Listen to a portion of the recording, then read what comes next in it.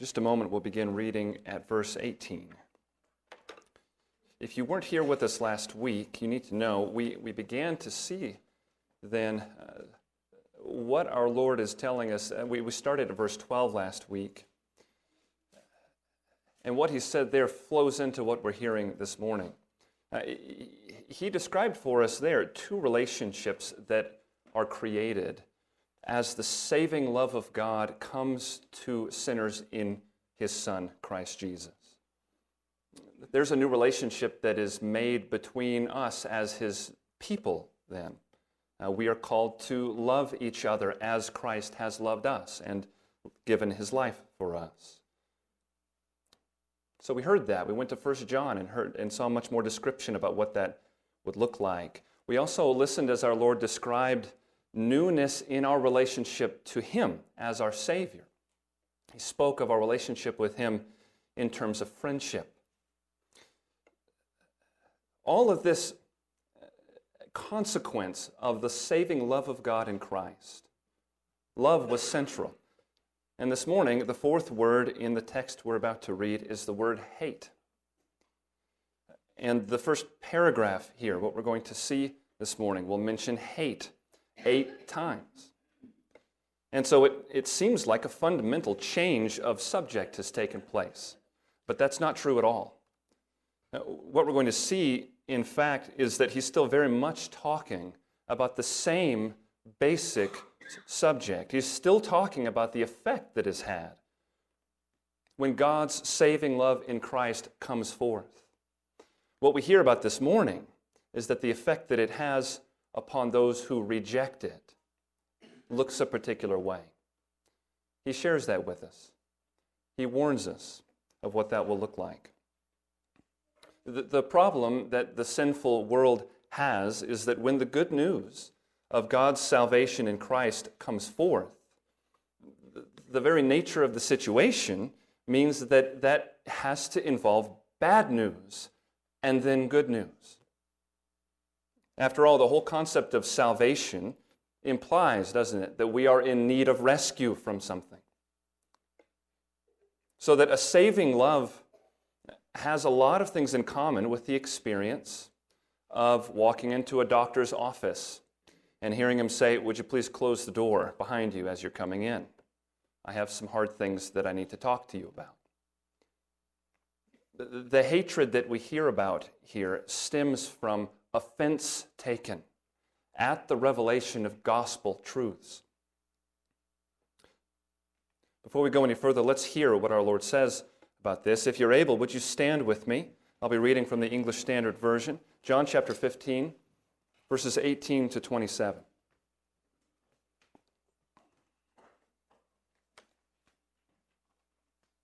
Our Lord continues in this way. "If the world hates you, know that it has hated me before it hated you. If you were of the world would love you as its own. But because you are not of the world, but I chose you out of the world, therefore the world hates you. Remember the word that I said to you, a servant is not greater than his master. If they persecuted me, they will also persecute you. If they kept my word, they will also keep yours. But all these things they will do to you on account of my name, because they do not know him who sent me. If I had not come and spoken to them, they would not have been guilty of sin, but now they have no excuse for their sin. Whoever hates me hates my Father also. If I had not done among them the works that no one else did, they would not be guilty of sin, but now they have seen and hated both me and my Father. But the word that is written in their law must be fulfilled. They hated me without a cause. But when the Helper comes, whom I will send to you from the Father, the Spirit of truth who proceeds from the Father, he will bear witness about me. And you also will bear witness, because you have been with me from the beginning." This is the word of the Lord. Would you be seated? Hatred of us and hatred of our Lord. I'm convinced that we will best understand what the Lord Jesus says here, if we proceed in a particular way, one thing we should do is to be careful to focus this morning not centrally on the world's hatred of us that is spoken of here, but on the world's hatred of Him. We need to focus there because you can tell even as we read it, that was the focus of what Jesus was telling us here. We also need to take the time to recognize the simple fact that His assessment here of the world is true and why that is so. And so then we have 3 points for the outline of our time this morning. The first thing we will do is simply to acknowledge and understand that the world hates Him. Second is for us to see what the world's hatred of Christ is demonstrating. It's especially his point in verses 21 to 25. And then thirdly, to see what therefore then Christ is saying about us as the people who belong to Him and represent Him in this world. Let's start with what may feel like just a matter of course, but it shouldn't be for us. Let's start with the notion that the world hates Him. Look again at verses 18 to 20. If the world hates you, know that it has hated me before it hated you. If you were of the world would love you as its own. But because you are not of the world, but I chose you out of the world, therefore the world hates you. Remember the word that I said to you, a servant is not greater than his master. If they persecuted me, they will also persecute you. If they kept my word, they will also keep yours. He says there at the beginning, know that the world has hated me before it hated you. I mean, is it really fair for Jesus to make a categorical statement like that? After all, He was greatly praised at many points in His ministry, wasn't He? When He multiplied bread and fish, they wanted to make Him king right then and there. In fact, they tried to force Him to become their king that afternoon. There were huge crowds in awe of Him as He healed the sick and the lame. There's a moment in His ministry where Luke 4:22 says, all were speaking well of Him. So how can He say this categorically about the world and its posture toward Him? Why can't we say that the world has mixed feelings about Jesus? Well, it's because of how the world responded, not to His actions, but to the revelation of His fundamental claims and goals as He came into the world. When we come into contact with another person, we do the same thing. This is how relationships work. This is how our estimation of other people works.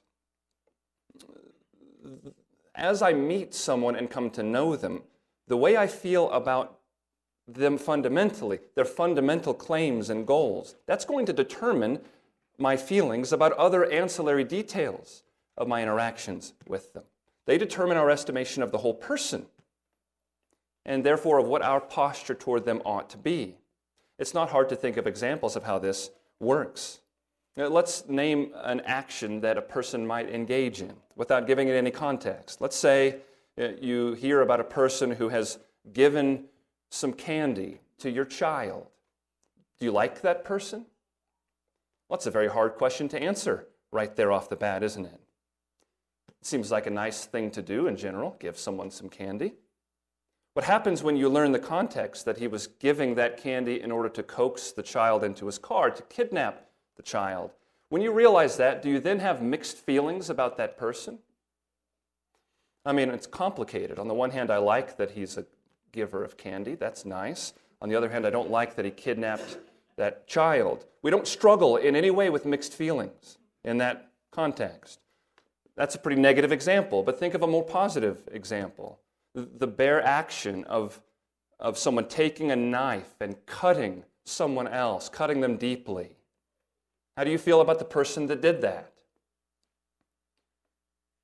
Well, if that person turns out to actually be a surgeon that was acting in order to save the life of that person, how do you feel about them then? Do you have mixed feelings about them then? I love that they saved that person's life, but man, I just don't like that that they cut them. We don't struggle in any way like this. The feelings aren't mixed. You love all of that then, or you hate all of that then, because you love the convictions and goals that drove the whole relationship, the whole situation. And so it is with Jesus. The world loved when its sick were healed, and when its dead were raised to life. Who wouldn't love that? But then he had to go and speak. He taught. And it was discovered that even those good things he was doing were intended as examples and as evidence, both of the people's desperate spiritual need before a holy God and of his personal divine authority as he stood there before them. Authority which was then to be bowed down before, worshipped, served above all else. You remember he asked them back in chapter 10 when they were picking up stones for one of the first times. And he asked them, I've shown you many good works from the Father. Tell me, for which one of them are you stoning me? Remember that? And they said, it is not for any of your good works that we stone you, but because you, being a man, make yourself out to be God. It was the claims of the purpose, the authority, all the reasons behind his coming that they could not abide. If all Jesus came to do was to hand out freebies, sort of a cosmic version of the old Oprah show, healing for you, bread for you, and for you, the world would love this. But they found that that's not the reason that he came. And my friends, we do very well this morning to remember that that's not the reason that he came. We talked last week, we've talked many times about the multifaceted love of God that has come forth, the ways that he has providentially loved the world by caring for the world, providing for the world's needs since the world began. He has been loving in that way as long as there have been humans on this earth. That is not what Christ came for. He came to rescue sinners from eternal judgment. He came so that forgiveness and reconciliation might come to those who were lost in their sin and estranged from their God. And as Jesus is teaching, he's bringing these needs to bear. He's revealing sin. He's revealing bankruptcy spiritually. He's revealing need that only he can supply. And there's this great line that happens a couple of times in the gospel accounts as he's teaching those who are hostile to him. It says at points, they then perceived that he was talking about them. And they are outraged. How dare he suggest such things? We are good people. God approves of us. You remember the arguments that we've seen in John's gospel here? Who do you think you're talking to? We are Abraham's children. How dare you call us blind? And Jesus says, if you were Abraham's children, you would be doing Abraham's works. But he longed to see my day. You're not Abraham's children. You're the children of the devil. It's his works that you do. It's their assessment growing through his ministry of his driving purpose and message in coming to them that determines their overall posture toward him.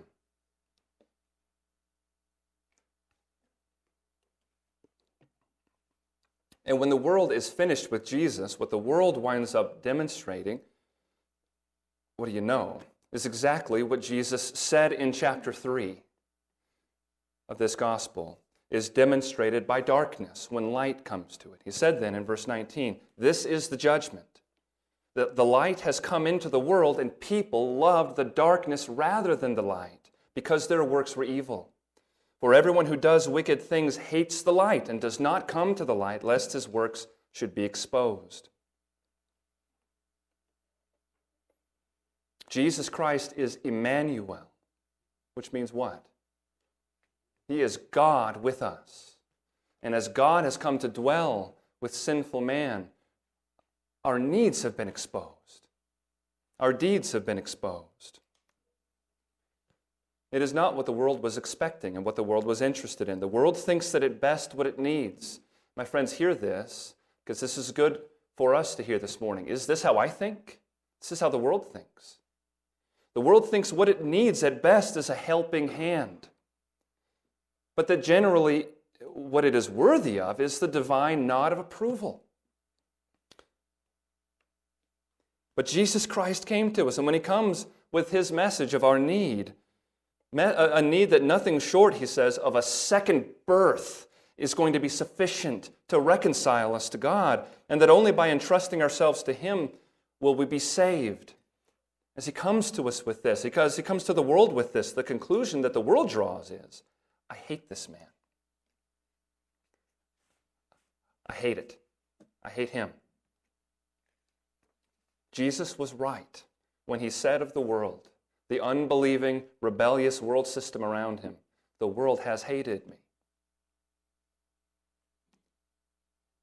And if he's right about that, then he's right about the conclusion to that and what that will mean for us. But before we come to us, we need to think about and we need to hear what he says in the middle of this passage. This is very important. He doesn't just state that the world hates him. He takes great pains to explain what their hatred of him is demonstrating to the world around us, is demonstrating in the divine courtroom. Look at verse 21. But all these things they will do to you on account of my name, because they do not know him who sent me. If I had not come and spoken to them, they would not have been guilty of sin, but now they have no excuse for their sin. Whoever hates me hates my Father also. If I had not done among them the works that no one else did, they would not be guilty of sin. But now they have seen and hated both me and my Father. But the word that is written in their law must be fulfilled. They hated me without a cause. Can you hear the really important question that we need to answer as we're reading that? Is there a question ringing in your ears as you hear verse 22 and verse 24? I mean, this really does beg a question for us. What exactly is Jesus saying about the world's guilt here? Verse 22, if I had not come and spoken to them, they would not have been guilty of sin, but now they have no excuse for their sin. First of all, what he literally says is they would not have sin. The word guilty does not appear here at all, but that doesn't really answer our question. And I would suggest that Jesus' point, let's establish what is very clear from the beginning. It's clearly not suggesting that they literally would not be guilty for any sin if he had not come to the earth to speak to them. That can't be what he is saying, can it? My goodness, why did he come? He came to solve the sin problem for his people. He didn't create the sin problem by his coming. That's obviously not what he's saying here. So what is he saying? The end of the verse makes it very clear that what he is talking about, he is describing from their own point of view. Without his coming, they would still seem to have an excuse. It's the presence of an excuse that's at issue here. They think that they know God. They think they love God.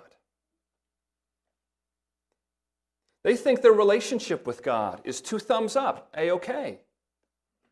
But with the coming of Emmanuel to live and dwell among them, what has happened? God has himself now come down and dwelt with them, and the outcome was, when they finally got to see what he's actually like, and heard what he actually taught, and realized how he really saw them, they hated him. They think they love God, but when they can see him face to face, when they can hear him, what they see and what they hear, they hate. What's happened with the coming of Christ is that regardless of their own self-perception, their own claims, the truth of their relationship to God has now been demonstrated. Because the Son of God has come down, perfectly representing the Father, and has been rejected by the world. Verse 23 makes the connection. Whoever hates me hates my Father also. And then verse 24 again states that connection. If I had not done among them the works that no one else did, they would not be guilty of sin. But now they have seen and hated both me and my Father. The fact of their hatred of God will be put on display in the coming of Christ. But it's not just the fact of their hatred that's displayed here, because Christ's coming has revealed the love and the self-giving of God. And because of that, it all winds up proving not only that they have hated God, but that their hatred of God has been utterly unjustified. That's what verse 25 adds. The word that is written in their law must be fulfilled. They hated me without a cause. You see what has just been proven for all eternity in the eyes of the whole world as Christ has come and been hated, as he has come and brought the love of God, the will to rescue, to redeem, to renew, and he's been hated, persecuted, and killed. Their hatred of God has been shown to be unjustified. There is no excuse left to be given. You could paraphrase what Paul writes in the book of Romans. The end result of this is that all mouths have been shut at the judgment seat of Christ. Now we have to think, what does this tell us about the work of our Lord in the world as he's doing this? Because after all, we even see it here, this is work that we are called now to emulate, isn't it? As his people. His coming and the way that it displays the fact of their hatred and the lack of justification for their hatred, the multifaceted way that his work is being accomplished, it's very helpful to us because it shows us that our God is working to achieve more than one objective at the same time. It is certainly true, for example, to say that Christ came to rescue those whom God has chosen and called to himself. But when Christ came, he was not only representing God in salvation, he was also simply representing God. And the results of that, when we're thinking, as we are this morning, about the unbelieving world that rejects him, the results entail the fact that his rejection, the hatred of him, the mistreatment of him, it serves a purpose because it demonstrates the hard-heartedness of the world in its rebellion against God. And it demonstrates that never mind what the world would claim with its lips. This is what the world's hatred of Jesus demonstrates. It demonstrates that it stands in enmity against God and is rightly under God's condemnation. And what Christ is telling us here is that is a part of the purpose for which he has come. He has come to rescue, but he has also come to vindicate the judgment of God against the wicked. Their hatred of him has been without cause. Now, we've seen all of this. This gives us such a helpful picture of what Christ is telling us about himself.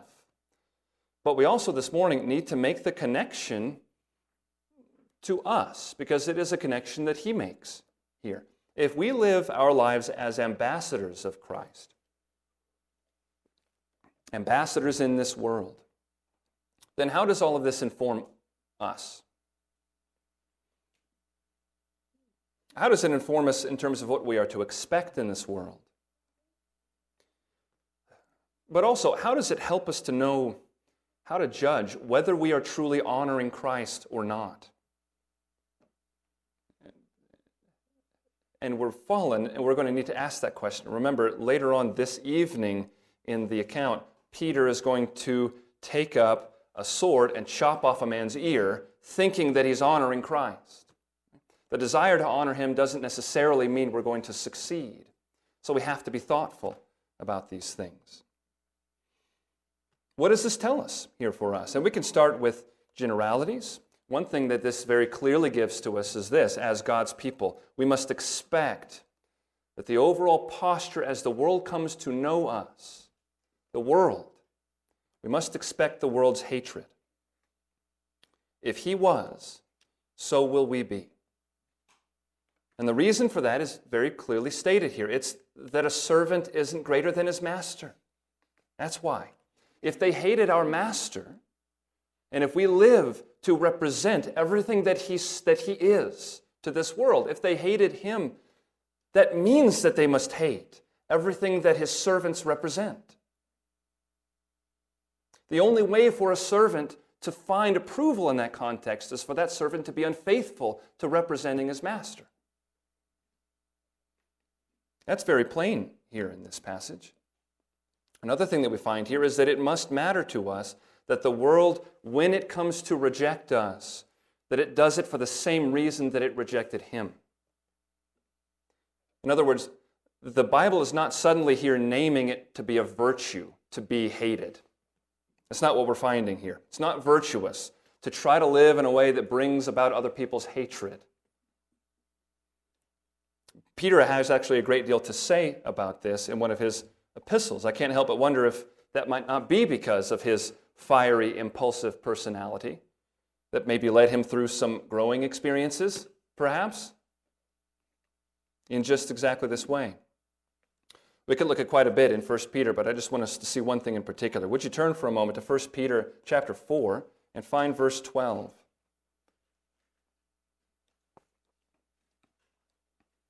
If you continue thinking this week about this subject of representing Christ such that the world hates us, 1 Peter would be a great place for you to go and read this week. He speaks about this in chapter 2 and chapter 3 and chapter 4. He says a lot that's on topic here. 1 Peter 4:12. Let me read verses 12 to 16. Beloved, do not be surprised at the fiery trial when it comes upon you to test you, as though something strange were happening to you. But rejoice insofar as you share Christ's sufferings, that you may also rejoice and be glad when his glory is revealed. If you are insulted for the name of Christ, you are blessed, because the Spirit of glory and of God rests upon you. But let none of you suffer as a murderer, or a thief, or an evildoer, or as a meddler. Yet if anyone suffers as a Christian, let him not be ashamed, but let him glorify God in that name. You see his list in verse 15.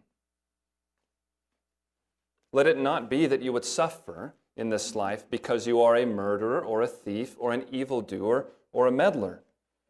Rather, we are blessed when our suffering is truly a sharing in Christ's sufferings. That's the distinction that he's making here, isn't it? Jesus was hated because as undeniably good as he was, yet he lived and spoke. He stood his ground in this world in a way that made crystal clear the standards of God that we all break and that therefore have required his coming to bring rescue. He's made those things very clear, the true nature of us as fallen men and women, and thus our desperate need for forgiveness and for cleansing, and himself as the only way that such things can come to the world. If we are to suffer, it must be because of standing in those places. We don't pursue suffering for its own sake, do we? No, what we do in seeking to follow after our Lord is we pursue a life of conviction that cares enough about God's truth that the people who know us, by knowing us, are reminded regularly of these gospel truths. They can't become close to me and know me in a meaningful way without finding a regular reminder in their life of the truths of the gospel. That will create a reaction one way or another, won't it? It means that Christians in any time, and so Christians in our time, must be committed to standing on truth. We are a people, because of our Lord, we are a people who refuse to live by lies. We refuse to perpetuate lies, to encourage lies, to encourage the lies of others. We refuse to do those things, and we refuse because we know that the truth is what sets men free, and that Christ has come to set men free by bringing the light of his truth. So we do these things that we do out of obedience to our Lord, and in fact we do it out of the very divine love that Christ came to bring to the world. And we become in that way the very instruments of his love to the world that he has come to bring rescue to. There's probably not a week that goes by anymore for us that we don't need to be reminded of those very things.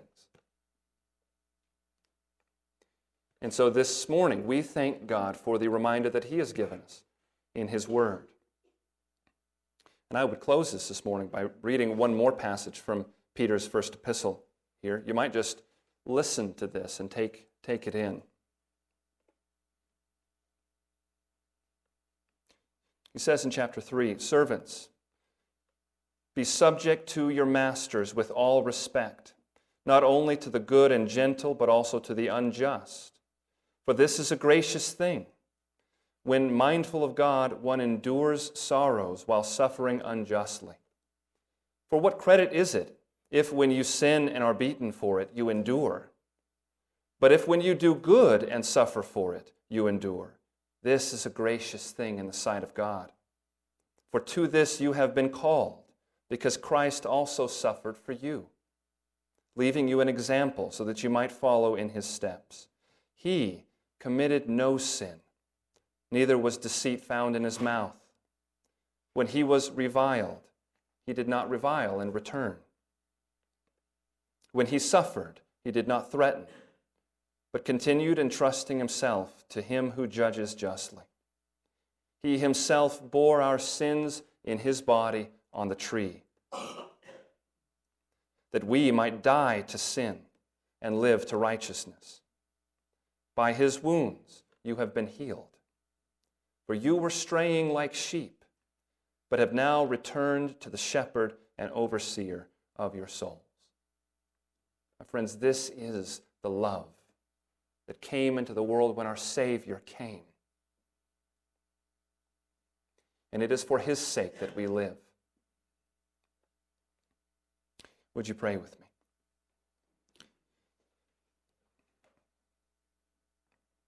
Father, we thank you for your precious word that you have again gifted us with this morning. Lord, our prayer this morning is simple. We ask that you would purify our hearts, that you would make us wholly devoted to you, that you would give us a great hunger, that when the world encounters us, it would be encountering your saving love coming in the person of your Son. Father, help us to represent you well as we walk through our days. We thank you for your patience and your mercy upon us. We acknowledge what you tell us, that even as your children, we continue to stumble and fall short in many ways. Lord, help us only to be more clear with those around us, that we are not the ones we are pointing to. We are equally desperate in need, but we have found satisfaction for the needs of the human soul. And that satisfaction has a name, the name of Jesus Christ. Father, we pray that you would make us faithful in our time. Cause us to rejoice at suffering when we are suffering for the sake of your Son. We pray this in Jesus' name. Amen.